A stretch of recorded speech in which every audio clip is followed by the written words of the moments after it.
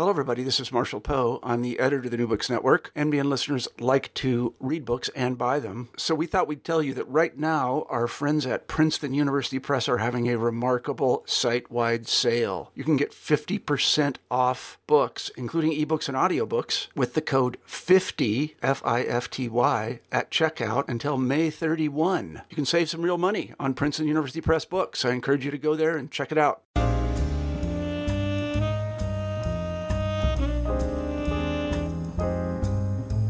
Welcome back to New Books in African American Studies. I am your host, Adam McNeil, PhD student in the Department of History at the University of Delaware.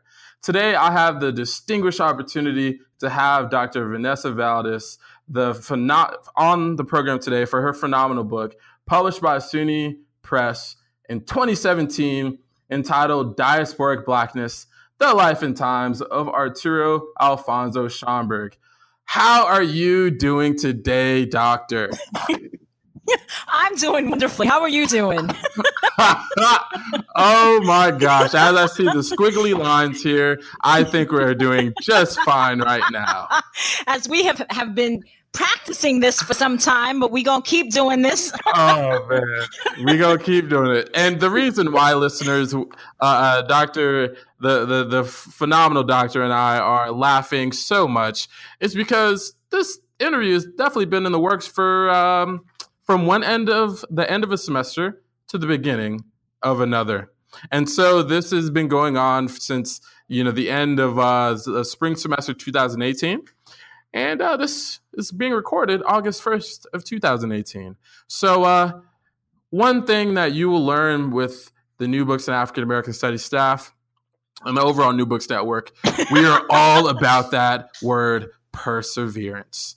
And this interview is definitely a case study for that. But it is for good use because as I have on this hoodie that says, "Books Saved My Life," the person that brought that into being in all seriousness is Arturo Alfonso Schomburg, the great Afro-Puerto Rican man in the freaking flesh.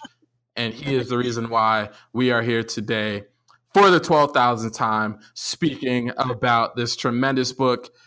And it's because the book is so tremendous, but the author is even more stupendous, why we must continue and persevere. Yes. So welcome to the show. I'm really, really excited to be here as I was, all of the times that we have spent together, Adam. Oh, man. Yes. And so before we get knee deep into this book, please tell us why this book, why Arturo Alfonso Schomburg, and what is so harrowing about his story that you're like, yo, I gotta write a book about this dude. Like, I got to. Like, what about this guy made you do So that? this book has roots back to when I was in college. So we're talking 20 years back now, when in my penultimate semester in school, I took 2 classes that changed my life. I was an English major to that point and took, English major stuff, right? Chaucer, Milton, and then Toni Morrison and Ralph Ellison and James Baldwin. It's what I'm reading, it's what I'm doing. And lo and behold, I see this class in the catalog and it's U.S. Latino literature. And I had never known what that was. I didn't know what that was. So I was like, all right, well, let's see. And that class changed my life because it was the first time I saw books written by people like myself and my family. So i.e. questions of identity, questions of through language, through religion, by folks who, for example, were writing in English, but their parents spoke Spanish or their grandparents spoke Spanish and they had come from other countries. Or, in the case of Chicanos, the United States was their country and then the US took it over. So I took that class. And then I also, the same semester, took Afro-Hispanic literature. And that was a class that for the first time I saw explicit mentionings of or treatments of Blackness in Latin America. And so I am a daughter of 2 Black Puerto Ricans. My family has been in Puerto Rico, at least on my mother's side, for 130 years. This is what I know. And so the combination of those 2 things came in a pivotal time in my life where prior to that, like most Latin Americans who live in the U.S. or Caribbean peoples who live in the U.S., there's identification with your national self, right? So you hear like a Puerto Rican, I'm Cuban, I'm whatever, but there's often no explicit like I'm Black Puerto Rican or white or whatever. And so it came at a time for me where I was looking at my family and looking at myself and going, hey, why don't we ever talk about this really? And then that same semester, right, the professor mentions that there is a center in Harlem called the Schomburg Center, and it was named after a Puerto Rican man. And so as a bookworm who was born and raised in New York City, I was shocked that there was any monuments, let alone a library, named for a Puerto Rican. And so that was kind of fascinating for me. And that stayed in my consciousness, right? It just kind of like hovered. So that same professor that taught the U.S. Latino Lit class, I went to him and I said, I'd love to learn more about this. He invited me to go to graduate school. And I say invited because that's how he presented it. I didn't realize that I was being recruited necessarily. And I wound up at Vanderbilt University, and I got a master's in Spanish, master's in Portuguese, and a combined doctorate. So I was trained as a comparatist. And so with my English undergraduate degree, I was able to see motifs and tropes and resonances across the hemisphere, particularly in literatures written by Black folks. And so that has become my focus, right? My specialty is the literatures of the African diaspora, right, across national boundaries. And so as that has come into fruition, as we now see a more popular use of Afro-Latinidad, right, that is now more in the public consciousness than it has been. Schomburg he's the person that brings together all of these things. He's the person that a lot of people didn't know much about. There's some Puerto Ricans who knew that he was Puerto Rican, but a lot of people didn't know that. He's often affiliated with the Harlem Renaissance. But once you look into his life, you realize that he's already 50 years old by the time of the Harlem Renaissance. So it's like, what was he doing prior to that? And so, yeah, it was a great opportunity for me to just fill in these gaps of who is this man? Why is he so important? And what is it about him that his identity gets fragmented in that way? That kind of, there's a pick and choose quality when it comes to him. And at the same time, we don't know much about him, but what we do know is this little bit. And so all of that was the inspiration for this book. And with that particular inspiration, what particular areas, because when you talk about the Harlem Renaissance, it really didn't occur to me until even now, how 50 years of life was already lived pretty much right as the Harlem Renaissance is going on. And almost when you think about like the Renaissance nature of the period, you think about like youth culture almost, right? You think about, relatively young folks who would live, 30, 40, 50 years after the Renaissance was over. But, someone like Schomburg was like already like, he was older. And so could you talk to us a bit about, what led up to that particular period? Can you tell us a bit about, the early life of Schomburg and kind of what was going on in Puerto Rico, where he was born, and a little bit about his family upbringing as well, that kind of give us a better understanding of the man. For me, again, what was critical was first going to the Schomburg Center, and when you walk into that space, you see a picture of him, and what you're confronted with is a picture of a Black man. And so that was really telling for me, because people, again, what I was called to do with this was really take a serious examination of how Blackness is treated within the Puerto Rican community, right? So this was This book also is a love letter to my community, to the community into which I was born as a New Yorker, into the larger Puerto Rican community, but then even the larger Black community, right? And the multiple Black communities that exist here in New York. So Arturo Schomburg is born in 1874. He is born to a Danish West Indian free Black woman and a German Puerto Rican man, meaning his father's family was in Puerto Rico since the 1820s. He's born in 1874. So that's a Puerto Rican family. It's just that at times we don't think of German presence in the Hispanic Caribbean, right? So already there's a kind of pushback against what are simplistic notions of ethnic identities in the Caribbean. His father recognizes him, which is really important because, there is a sense of illegitimacy. I think there's this idea of like, oh, well, he has this white name. We don't really, and that's part, like everything about Arturo Schomburg is hard to place. It defies stereotype, right? So you have a Spanish name, Spanish first two names, and then German last name. But his grandmother, his paternal grandmother is on his baptism certificate, meaning his father's family did in fact recognize him.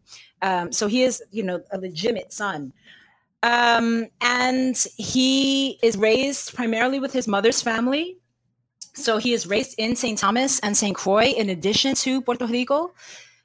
He is born into a free Black community in Puerto Rico, which today is called Santurce. When he was born, it was called San Mateo de Cangrejos, which is it was a maroon settlement historically. And so even that's a history that we don't necessarily talk about explicitly in Puerto Rico. So all of that is incredibly important. He lives his first 17 years in the Caribbean. And then he comes to New York. And in that time, he almost immediately gets involved with the fight for independence of Cuba and Puerto Rico. And so when I started doing my research on him, again, Schomburg is aligned primarily with the Harlem Renaissance. And there's this idea with him that, with some folks, that, well, he left his Puerto Ricanness, right? Because there was in the writings about him, and there's not too many writings about him. I mean, Schomburg in general elicits a footnote sometimes, or a mention in a chapter. In my research, there were literally maybe, like I can count there was one biography published in 1989 by Eleanor DuVernay Sinnett, which was the standing biography. And then there was, an essay here, a chapter there. That was it, really. Those are the fullest treatments of him. But they kind of like, with one exception, well, two of them, in general, there was no sense of like his Puerto Ricanness. And so it's really important for me that in the first chapter that I ground his identity in Puerto Rico.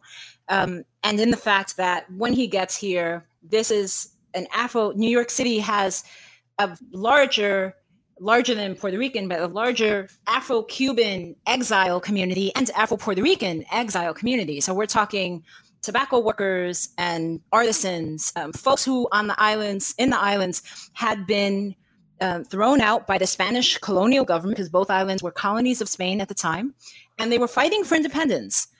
And so if you are in New York, anybody who is in New York in the first or second week of June, for example, knows that there's always a Puerto Rican parade.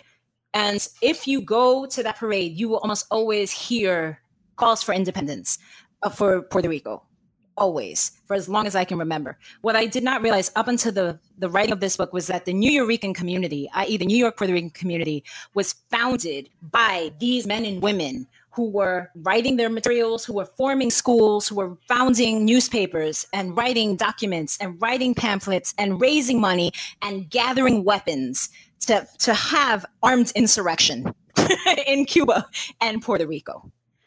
And he was right in the middle of that. He was the secretary of one of the revolutionary clubs, Las Dos Antillas. He also served in Club Borinquen being the indigenous name of Puerto Rico. He worked alongside Jose Martí. Most folks who know anything about Cuba know that Jose Martí is recognized as the father of the Cuban nation. He was also the father of he headed and founded the Cuban Revolutionary Party. And so Schomburg is in that. He is in everything that is happening with regards to Spanish, Puerto Rican and Cuban independence from Spain at that time, and was fighting for it until 1898, which is when the USS Maine, it's 3 years into the third Cuban War for independence, and the USS Maine blows up, and the United States uses that as an excuse and enters into what had then been the Cuban War for Liberation and takes over those islands. And with that, all the revolutionary activity in this city dispersed.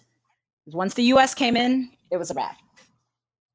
As the United States typically does, for unfortunate reasons, right?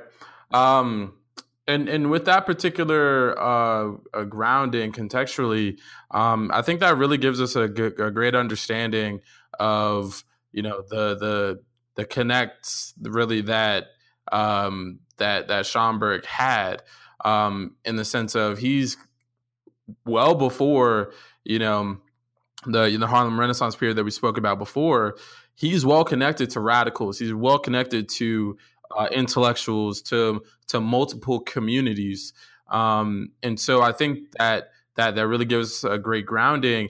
And as well as we go into, as we cycle through the early 20th century and we're crossing the 19th to the 20th century, I thought that one of the more interesting parts of your book was when you talk about, you know, his, you know, how did he, you know, start collecting, right?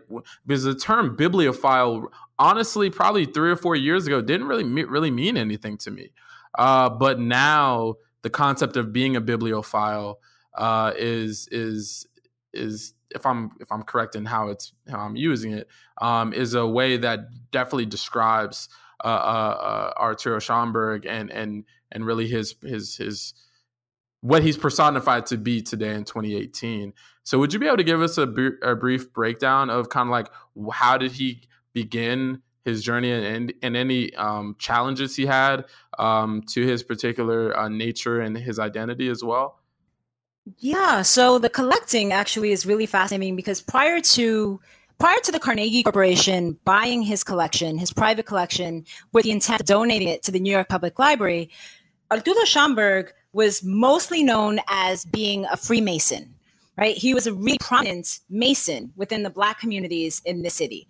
And so he collected even in that role, right?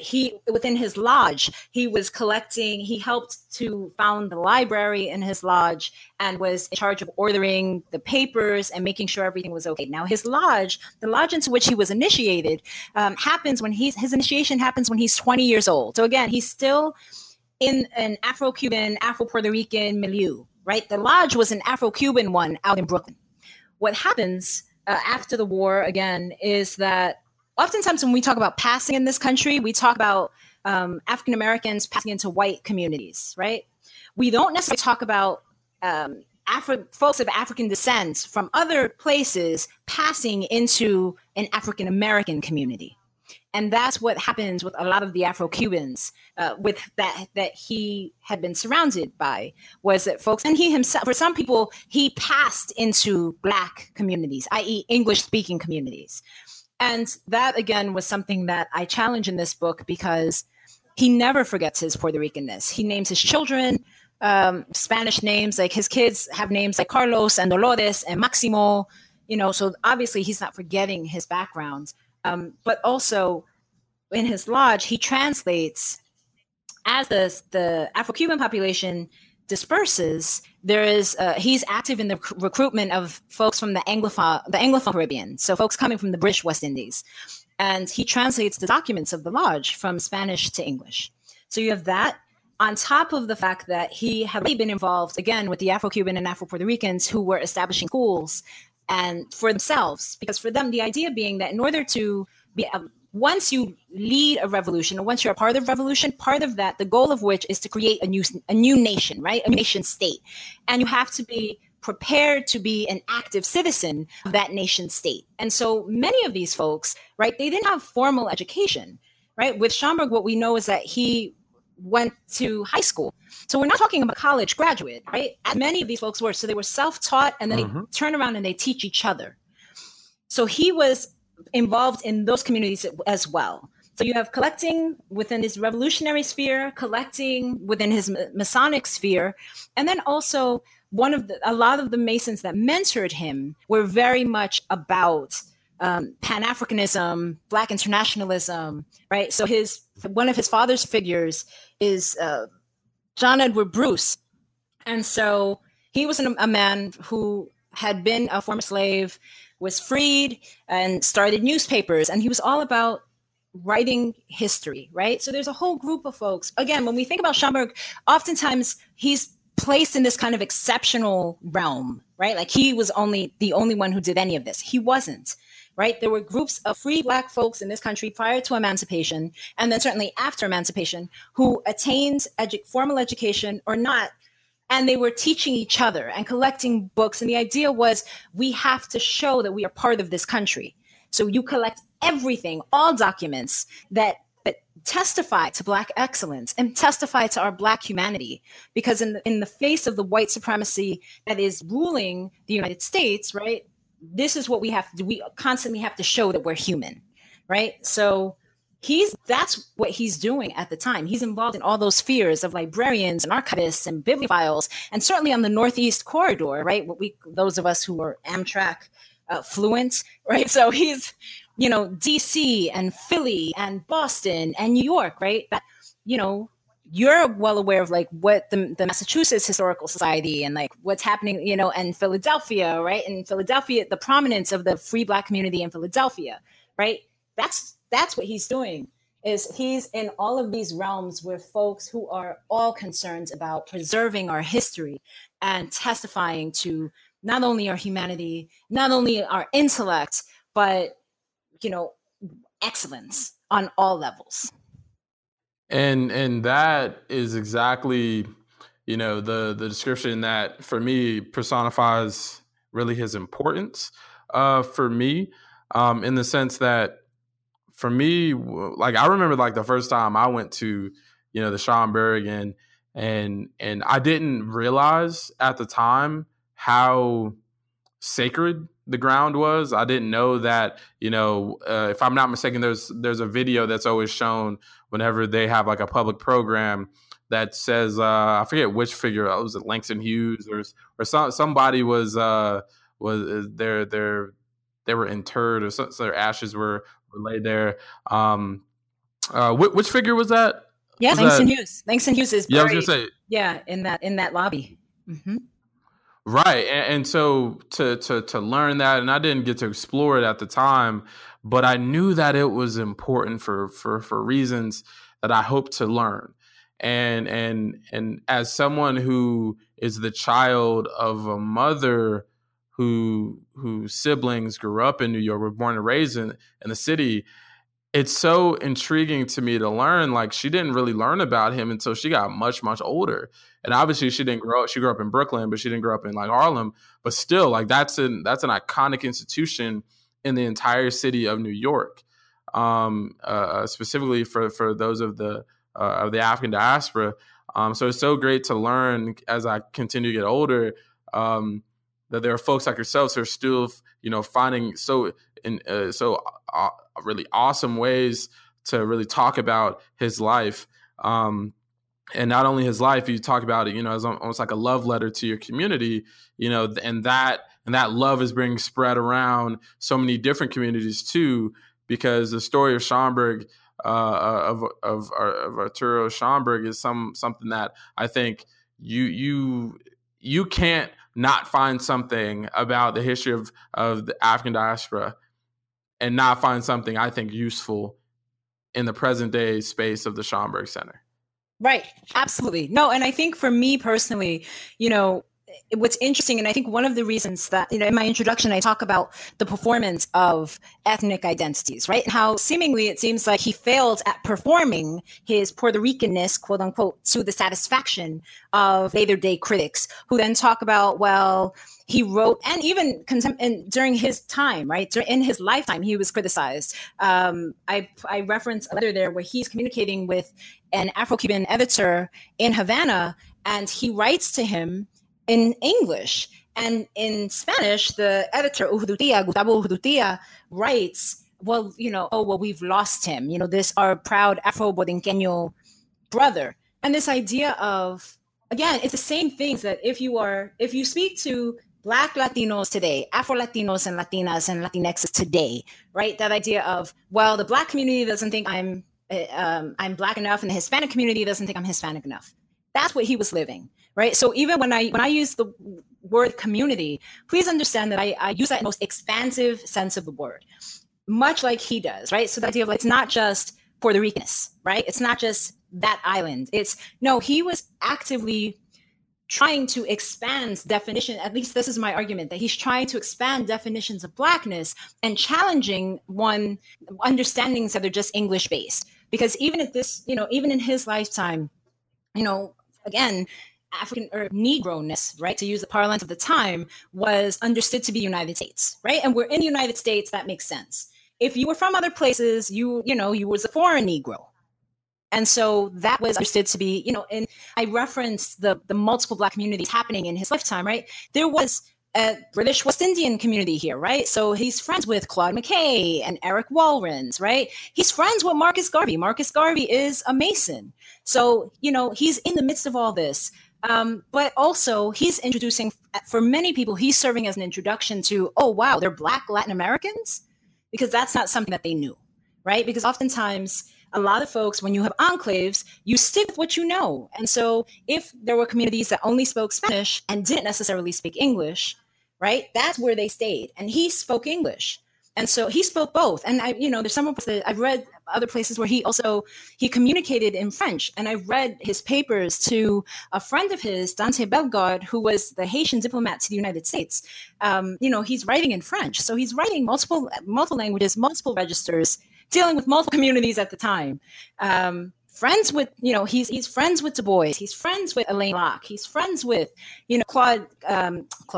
Charles Johnson, right? Du Bois being, of course, editor of The Crisis. Charles Johnson at one time being the editor of Opportunity magazine, or Opportunity. He's being published, they're publishing his work, and he's talking about Cuba.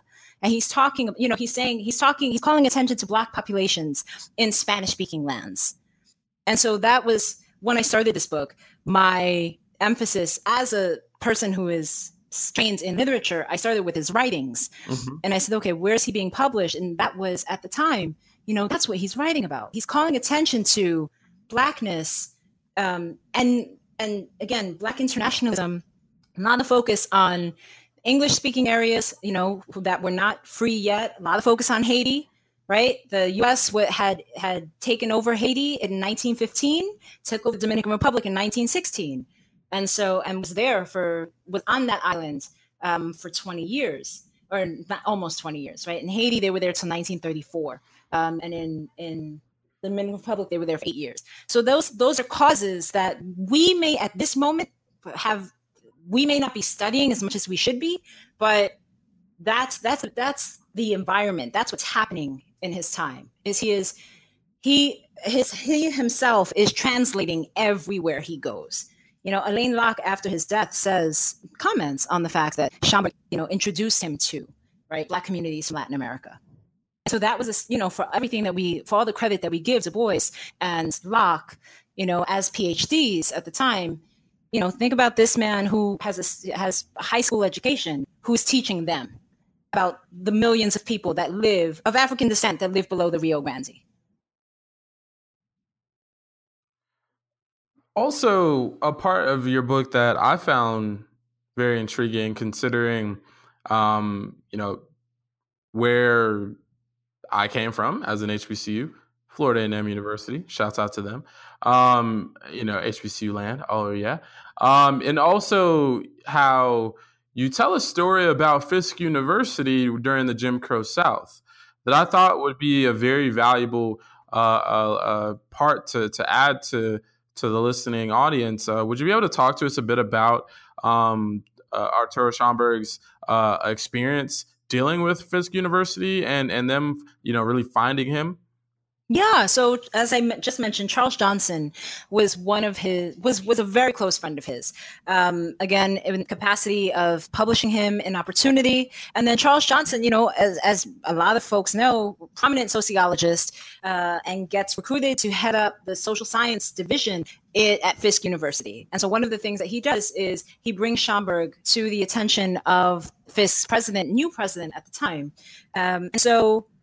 Shortly thereafter, in the late 1920s, and this is after the sale of his collection, he's asked to the president of Fisk at the time, whose name escapes me at the moment, Thomas Elsa something. I apologize to him, but he asks Schomburg to he asked him to act on behalf of Fisk University because Fisk University is going to establish itself as a premier. It wants to establish itself more firmly as the premier Black university at the time. And so they had gotten money to create a new library building. There was an infusion of money from organizations, in the North to the investment. There was a concerted investment in Black education in the U.S. South.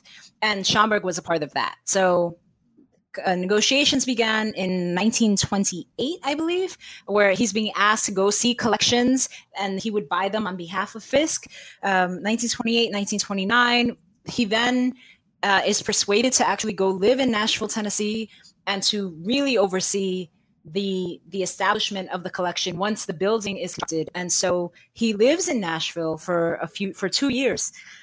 Which again, as a Vanderbilt graduate who is literally across the train tracks from Fisk University, I mean, I was unwittingly once I started writing this book, I saw the parallels and I was like, okay, I get it. And that was one of them because I knew exactly, I knew what Fisk was and I knew what it meant, not only to the surrounding community, of course, but, Fisk is tremendous in the HBCU universe. So, I know FAMU, I know y'all, but, I have to kind of rep Fisk in this moment. And so, so prior to his arrival there, their library it was in the low hundreds. And then when he is finished accumulating the books, they have almost 2,000 volumes. Right on. And again, his collection, the collection that he assembles at Fisk University takes on the reputation of dealing with Black folks outside of the United States. And so even there, right, there were people who were assessing that collection, saw what was coming in and saw it was multilingual, it was multinational, and it was dealing with the diaspora. It was dealing with, everyone of African descent. At one point, they were in talks to create they wanted Fisk to have a library school. And so that was why they were going, okay, well, what materials we have here? And also he was one that he presided over their reading room. And so the idea of having a room, we oftentimes don't think that we think about the spatial dimensions of physical dimensions of what a library looks like, right? And where a reading room is in relation to the stacks, for example. And so he was also instrumental in Aaron Douglas painted murals at Fisk in the reading room at Fisk University. And so you can still access that building. It's now the administration building because they wound up constructing a new building in the 60s. But you can still see those murals. You still see the cards that we no longer use anymore. And that's where Arturo Schomburg was, and he was intent on making sure, again, being a part of training students who, at the time when we're talking about the Du Bois-Washington debate on the nature of education for young Black men and women, right? And an emphasis on physical labor versus intellectual pursuits. He was overseeing curricula and an accessibility of texts that made sure that these young people knew about African Americans as well as peoples of African descent throughout the hemisphere. Also, that I loved that connection that you made between your time at Vanderbilt, and it's funny. Yesterday, I was actually in Asheville, North Carolina, at a coffee shop, and I remembered seeing on Vanderbilt's website that y'all have like a coffee studies department or something. I think in within the Latin American studies department, and I was like, coffee studies. You know what? I'm literature, man. I don't know. Vanderbilt, Vanderbilt, something else, man. Y'all. Yes. I know Peabody, the education school, is good, and y'all been out here doing the work. But good grief, y'all out here doing coffee too, y'all. These Nashville, Tennessee, man. Y'all out here doing this stuff. You got Fisk and Tennessee State and Vanderbilt, Belmont, and that's just within the overall city. So there's a lot of great history that's gone down. Thank you, within that time frame. That's produced some phenomenal scholars, yourself included, of course. And so, for sure, gotta show some love. Fight Black women, not just on Sundays.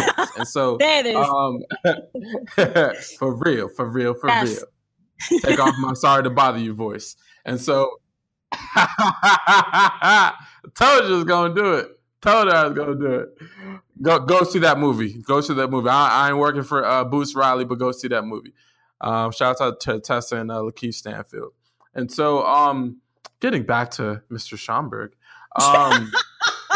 We had like a moment of realness, and then it's like, okay, now we're back. Yes. Yes, PhD students and Dr. Valdez. Yes. Mm-hmm. Yes. For sure. And so with that, I also thought that, another part of the life of Alfonso, I can't even say this brother name right. God forgive me. About Schomburg, is that I thought that a part that was really cool was how we talked about the Harlem Renaissance before, but how you told stories of how people would just be coming to this dude's house. He'd be having like parties, like he'd be having like people over. Hey man, check. Obviously I'm I'm not in the voice of Schomburg, but how I would think that this was going down, be like, yo, you see this over here, man? So trying to think about like painting the picture of how there were so many people, so many intellectuals, so many creatives, so many writers, so many artists who were coming to his home to look at all of the artifacts and all the important pieces of black the black experience diasporically. So could you tell us a bit about that as well, and particularly highlight some of the individuals who would frequent his home and who really just knew him? Talk about Du Bois and Johnson and others, but others who were just like frequenting his house. I thought that was so really cool to learn. Yeah, so you had said earlier, you'd made reference earlier about when we think about the Harlem Renaissance, we think about young people, right? And that's anytime we use Renaissance as a word, right? It's the idea of like this energy, right? That's associated with youth, right? But when we're talking about this, folks, actually, Du Bois is older than Schomburg, right? Like Du Bois has I believe 6 to 8 years on him, right? So we're talking, he is contemporaneous to Du Bois and to Locke, and he's also a patron to young artists. So Langston Hughes, there's a letter of Langston Hughes coming with Zora Neale Hurston, and they're going out to see his work, to see his collection. James Weldon Johnson at the time did an anthology of poetry, edited an anthology of poetry at the time, again, of authors from throughout the hemisphere. And so he was also close with Schomburg. Schomburg put a lot of people on to, again, writers from throughout the diaspora and also African-American writers. I believe that he was one of the ones, they said that he was one of the ones that had 3 copies of Phyllis Wheatley's first book, for example. And so he's instrumental in and again, not only himself, but also other archivists and collectors at the time are instrumental in what we would later come to know as Black Studies programs, right? This idea of like, that's what we're building this knowledge on, is folks who conserved these documents from, the 18th century and the 19th century. But yeah, Langston Hughes was friends with him. And also Schomburg was instrumental in, and again, I use friends loosely because there was an age. So he was a mentor to Langston Hughes and to Zora Neale Hurston. And also younger writers. So Afro-Cuban writer Nicolas Guillen Langston Hughes was translating Guillen's work. And also, Schomburg knows him. There are also artists. He patronizes art at the time. So he's doing in the 135th Street branch library, which becomes the Schomburg Center later, well after his death. He is putting on exhibitions. And so he's exhibiting books and documents, but he's also exhibiting art. He's working with the Harman Foundation, who had awarded him a medal for excellence in education upon the sale of his collection. And then he's also bringing other artists, visual artists, to the attention of the Harman Foundation. So again, he does a lot. What I found interesting about Schomburg was there's a question of implicit versus explicit, right? When we talk about the production of knowledge at times, particularly within the academy, there's this idea of you have to write that book, you have to write that article, you have to write that book review, right? And he is writing, yes, he's writing articles that are appearing in newspapers and in, the most well-read publications at the time for the African American community. And also he's doing, implicit knowledge production, right? He's putting together exhibitions. He's curating. And honestly, that's why I was even thinking about what's going to be my post right? That's interview tweet. And I don't think usually have one. Not everyone knows it necessarily. What what the organizing principle. And so one of the choices are. One of the things I was just even thinking was, also begs us to look at. Who are the people that right now are the main, Black diasporic or African diasporic collectors, right? Who are the people who, are going to all of these different places and acquiring, because I think about a lot of my friends, because I came from a master's program where, it was a lot of people who were doing dual masters in history and also doing a master's in library and information studies. So a lot of archivists and future archivists and such. And so being around them really for about 2 or 3 years has really, I think, fundamentally changed how I think about these kinds of questions in ways that I don't necessarily think that if I would have went straight into a PhD or if I would have gone to a different kind of school, I don't know if I'd have the same questions. And I bring that up because when we look at, who acquires particular collections, right? You talk about the Schomburg. They just got, they just acquired these new, I guess kind of previously unknown, kind of known chapters of Malcolm X's autobiography, right? Which were apparently taken out or in some way, obviously not included in the final text after his death. And so when I think about those kinds of decisions, and we're speaking even just to the Schomburg Center now, or how they just got they got Baldwin's papers, or I think some of Baldwin's papers, at least in the post I Am National Negro world. Shouts out to Raoul Peck. And so looking at those kinds of questions, that's why I think someone like Schomburg is even more important, because we're always looking at now who's going to acquire the papers. Right? Do we want them to go? And these questions, right, that people have. Do we want, African Americans who went to HBCUs, for instance, for their papers to go to Yale or go to these other institutions, right? And we're shout out to those who are at Yale. We're not coming at your neck. We're just pointing out in a particular situation some questions who are going to stay unsighted. And so. Well, I mean, to your point, I was talking about the classes that I went to earlier. I'm a Yale graduate. So, and there's a point in this text when I talk about Jean Hudson, who was the first director of the Schomburg Center, where she compared the Beinecke Library, right, which is where Langston Hughes's papers are. It's the James Weldon Johnson collection, right? So you have all these prominent African-American writers who are at Yale. I mean, that was, you know what you were doing when you name drop Yale, and compared it. Honestly, right hand to God, right? I did. This is how New Books in African American Studies listeners and those across to the other cross-listed networks or pages. We were talking before this started offline about how we're friends now. If our past couple months haven't shown that, this moment adds on the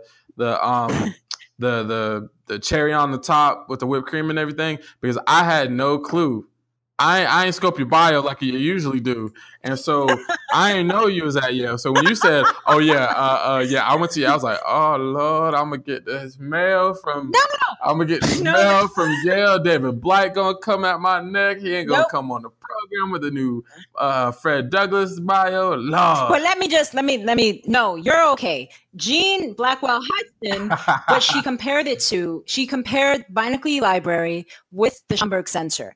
And what she said was, if you go to the Beinecke Library, and this is to your point about larger questions of an archive, right? She said that the Beinecke Library is like a mausoleum in comparison to the Schomburg Center, right? And we just a few weeks ago, your colleague Ashley Farmer at Black Perspectives, she has written an article about what it is to be Black in the archive, right? And so that idea of, again, and the archive, in the root of that word, this is the records that were at the magistrate's house, right? It goes back to Roman times. And so the idea of the construction of an archive is a state legitimizing the collection of information and records, and then making it difficult for a larger population to access those records. And one of the revolutionary things about Schomburg and about the Schomburg Center is that his thought process behind his collection was always the democratization of knowledge. It was always about, we all need to have this knowledge. And so to the extent that when so the Carnegie Corporation buys his private collection in 1926, which was the one that was at his house out in Brooklyn that people would go to, right? They buy that collection. He dies in 1938. It is formally renamed the Schomburg Collection. So that it was the Negro Division of Literature, Prints, and History. But it was unofficially known as the Schomburg Collection, but it becomes officially the Schomburg Collection. And then in 1972, I believe, the Schomburg Center is deemed a part of the research library as part of the New York Public Library. And so they had to reconstruct the 135th Street branch, and so what stands today, what covers that block of 135th Street to 136th Street, that, they just finished reconstruction again and renovation again, but they had to put in place storage that would actually house keep these documents, safe. Because when we talk about archives, we're talking about temperature control. We're talking about making sure that the documents and the prints and everything that they hold aren't destroyed by nature, i.e. weather and humidity, weather even like internally, right? So humidity levels, things like that. Yale University has the money for that. That's my point. And the Schomburg Center, in that interview, I believe it was taken in the 1980s, Jean Blackwell Hudson says, that wasn't the emphasis. The emphasis, while Mr. Schomburg was alive, was just to collect it and to have it, and then to make sure that people could access it. And it was something that they then later on had to develop, as the Schomburg Center got bigger and bigger and bigger. And so, when we're talking about accessing knowledge, right? I mean, the Schomburg Center is legitimately, as most Black museums, right, in this country, they are often underfunded, right? And yet they are so critical to what we need in terms of the production of knowledge. And I think it would have been my last episode that debuted. Actually, that debuted on my birthday, was with Ian Roxborough Smith out in British Columbia, who wrote about the exact issue that you talked about Black public history activism in Chicago in the World War II era and through the Cold War. So literally, like Schomburg's death you said 1938 is brushing right up against this particular period where the DuSable Museum is being thought of in this infancy at this point. And that's an important museum over there in Chicago, along with the Charles Wright up in Detroit. And so so it's a phenomenal connection that you just made there. Maybe not on purpose, but you did it anyway. And so I think that's an important part too, in the sense of, spaces why are spaces particularly created, right? Is it to be inviting? Is it to become a mausoleum? Can you be an inviting mausoleum? Those are important questions that I think that I think that are really invaluable they're very valuable questions that scholars, I think, are having openly with folks in the archival space, in the, the people who are, we talk about ambiance, right? They are literally the people who create it, and us as scholars are there to, to gain what we need and try to have an experience. And so also when I think about this, I think as well of even almost the expansion of, New Books in African American Studies, right? Or even having an article-based approach too as well. And not only books, but even, that Archiving While Black article, it's not a book, but that is one of the most valuable, that's one of the most, I will say this, right? I had Dr. Farmer on for an interview for a book. And I will say that you couple those two, her book Remaking Black Power, along with this Archiving While Black article, that article is so, I would say it's one of the most important pieces of writing in the entirety of this year. And I think it's going to stand at the test of time, because when you connect it to John Hope Franklin, when you connect it to Arturo Schomburg, and you think about these folks are writing books, they're accumulating this all of these manuscripts, all of these different, pieces of history, right? Within a time frame of Jim Crow, where Black folks are still being lynched, right? Schomburg is going down in the 1920s. Am I right? He was there 1929 to 32. Yeah. So the late 20s going to, there are still Black folks being lynched, right? And publicly. One of my other interviews was about, Black folks in Florida, in North Central Florida, being lynched during the World War II era, right? Yeah. In the 1940s. And I think, to your point again, and I think that's what, it's very interesting to me, because I think one of the things that we've lost, again, is when we think about the prominent archival spaces, right? So Howard, right, has the Moreland Spingarn Center, right? Those were collected, like there's the reason that these spaces are named for these folks is that they had the money, and they're also like being very intentional in collecting, right? And it's the question of, is it accessible? Like, for who are you doing this? So anybody who goes to the Schomburg Center, for example, when you go to any archive, more often than not, you have to leave all of your belongings. You can take a pencil, maybe a laptop. That's it. It's very limited what you can do. When you go to the Schomburg, yes, if you want to access, any of the divisions, you're asked to check your coat, check your stuff. They'll give you a plastic bag. Depending on where you want to go, there are lockers there. But if you go for any of the events at the Schomburg Center, and they have events almost 6 days out of the week, right? Free events for the community, and the community not meaning specifically just Harlem, but for throughout the New York City area. It is open to everybody. They're free events, and their concerts, and their film screenings, and their book discussions, anything that there are conferences that happen in that space. You can just walk in. You don't have to check anything. Right. And so for folks who don't think of it necessarily as an archive, who don't know of it as an archive, but they do know of it as, oh, yeah, I saw Harry Belafonte come, or I saw Sonia Sanchez talk, or they just walk in. And so that, outreach to a community and being open to the community. It was deliberate that he was working in 135th Street branch. Right. I wanted to say that. And also, as you were talking, I was thinking about how social media, and Twitter in particular, has democratized, again, in terms of access of knowledge, right, has been really critical in that throughout the world, right, not just here in the United States. And so, the hashtags of, Black Twitter historians, right, the hashtags of museums are not neutral, right? There are people who are questioning, and that's not to say this isn't new, and I'm not going to pretend that it is, right? The same way that, like, collecting in this country has started within the Black communities, started, in the 18th century, if not earlier, right? These questions, there was a prominent moment. I'm so sorry for the background noise. I am in New York City. But, when we look at, folks who are named curators in museums, right? Folks who are heading up universities, who are heading up any of these institutions that guide our lives, and we don't really think about it.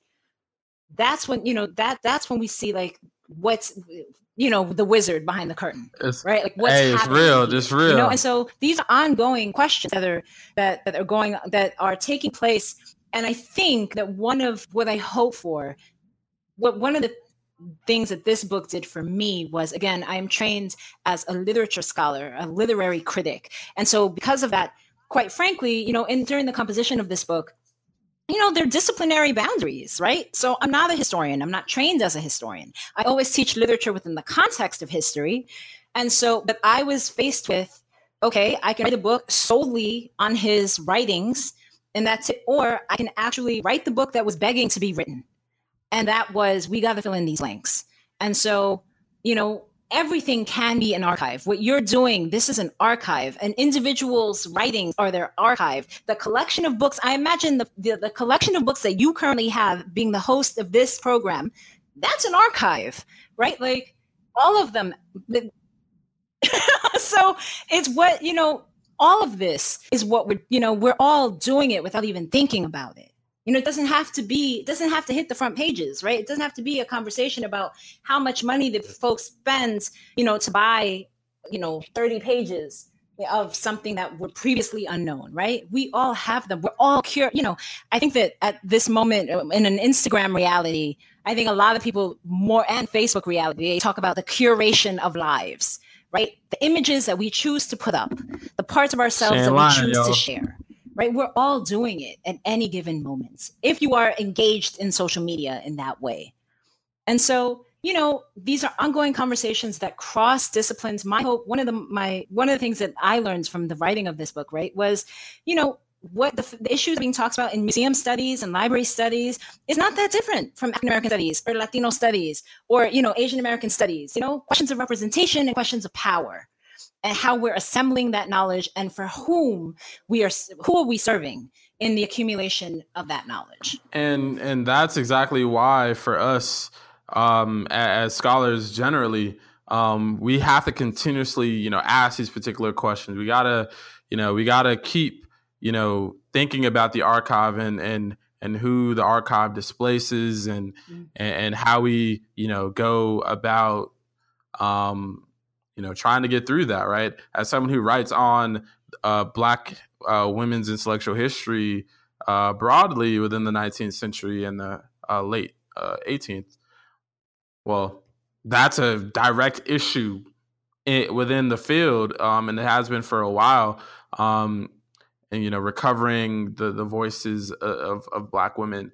And so for me, when I think about that, I also think about like the work of like Melissa Fuentes down at Rutgers and others where, they're thinking about the archive and thinking about also terms like agency and what does that mean within the context of bondage or within the context of segregation, Jim Crow, lynch violence, right? What are the limitations of agency? And also what does that mean within the overall context of subjugation and power struggles? And so for me, though, all of those questions are central to why Schomburg is such an important figure to all of us, and why we're very glad to have had you on the program today.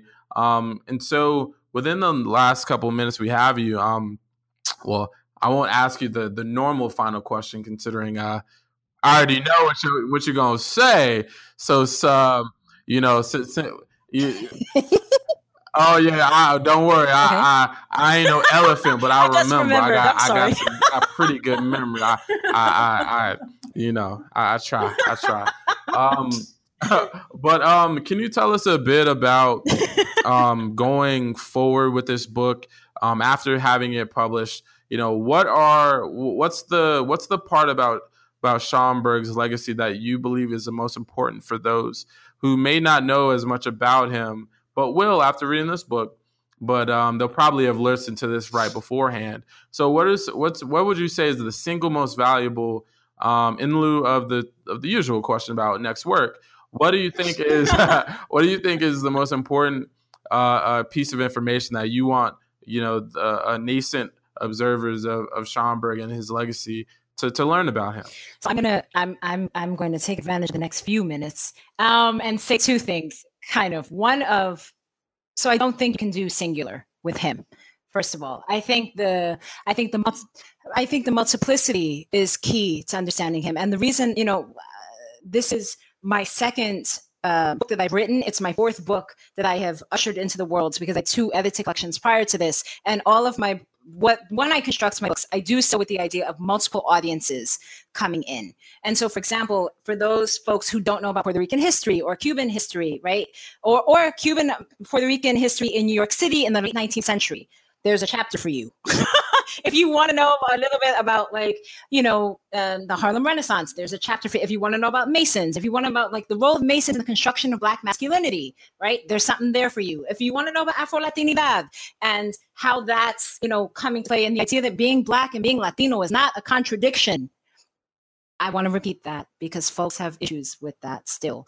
But being Black and being Latino is not a contradiction. You can be both at the same time, as folks have been for millennia.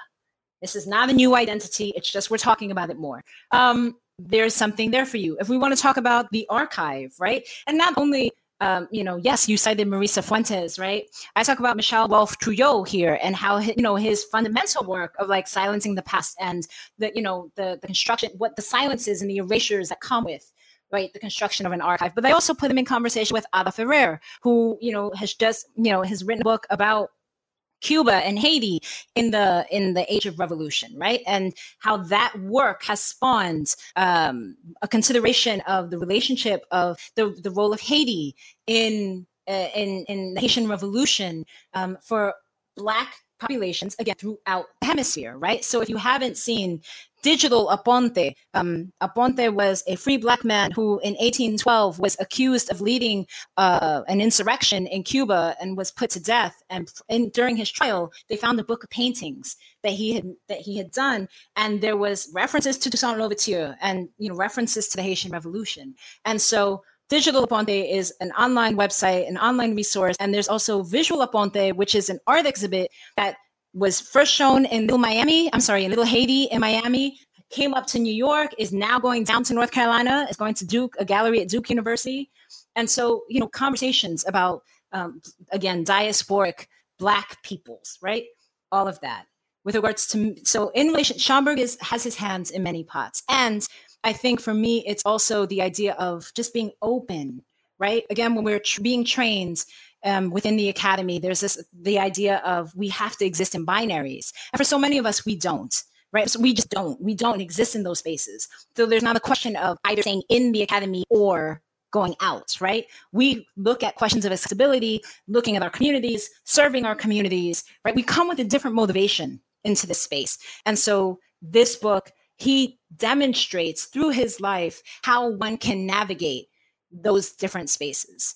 And a final legacy for me personally is this book has more firmly allowed me to argue for the importance of a more rounded Afro-Latinx scholarship. And so what the success of this book has allowed me to do is allowed me to go to SUNY Press, which has published 3 of my 4 books, and argue for the creation of a book series that is focusing on Afro-Latinidad. And so as I'm being a series editor of that, so Afro-Latinx Futures is inviting manuscripts across the humanities and across the social sciences, using Afro-Latinidad, centering Blackness throughout the hemisphere as an operating thought, and looking for manuscripts that are not only doing recovery work, yes, because God knows we have to do recovery work, but also theorizing then what does that mean for us now and what will it mean for us tomorrow? And so that's an important legacy for me personally, but also for the scholarship that is happening at this moment. Because oftentimes, if you do Blackness in Latin America, still across disciplines, there's still resistance. There's this idea of, well, this isn't a valid line of inquiry. Why are you doing this? Nobody has published on this. And so there are 2 other lines. The Palgrave has a series. Cambridge University Press has a series. And so SUNY Press now has Afro-Latinx Futures series. And so that's what Schomburg has done for me. And that's tremendous. And hey, you have an open invite as you always do, to come back and to speak to either myself or someone else within the network to be able to get some of your new projects onto your onto the program. So I see what you did there, and I appreciate it. I don't know if you did it on purpose, but I'll take it as if you did. And so thank you so much again for coming onto the program. It's been exceptional to have another experience getting to talk to you for over an hour, and it's a pleasure and an honor to be able to talk to you today. And it's not goodbye, but it's see you later. Thank you, Adam, for this conversation. All righty, and once again, folks, come back to the New Books in African American Studies channel, where we not only talk about scholarship, but we also get to laugh about it as well, even within very serious contexts. Because sometimes you just got to live through life and just be able to laugh, be able to stop from crying. And so, with that being said, until next time, folks, I am your host, Adam Xavier McNeil, student of history and in the Department of History at the University of Delaware, and a new contributor to Black Perspectives. A part of, within the birthday week, through the very important and emerging group over at the African American Intellectual History Society. And until next time, folks, stay good and stay well.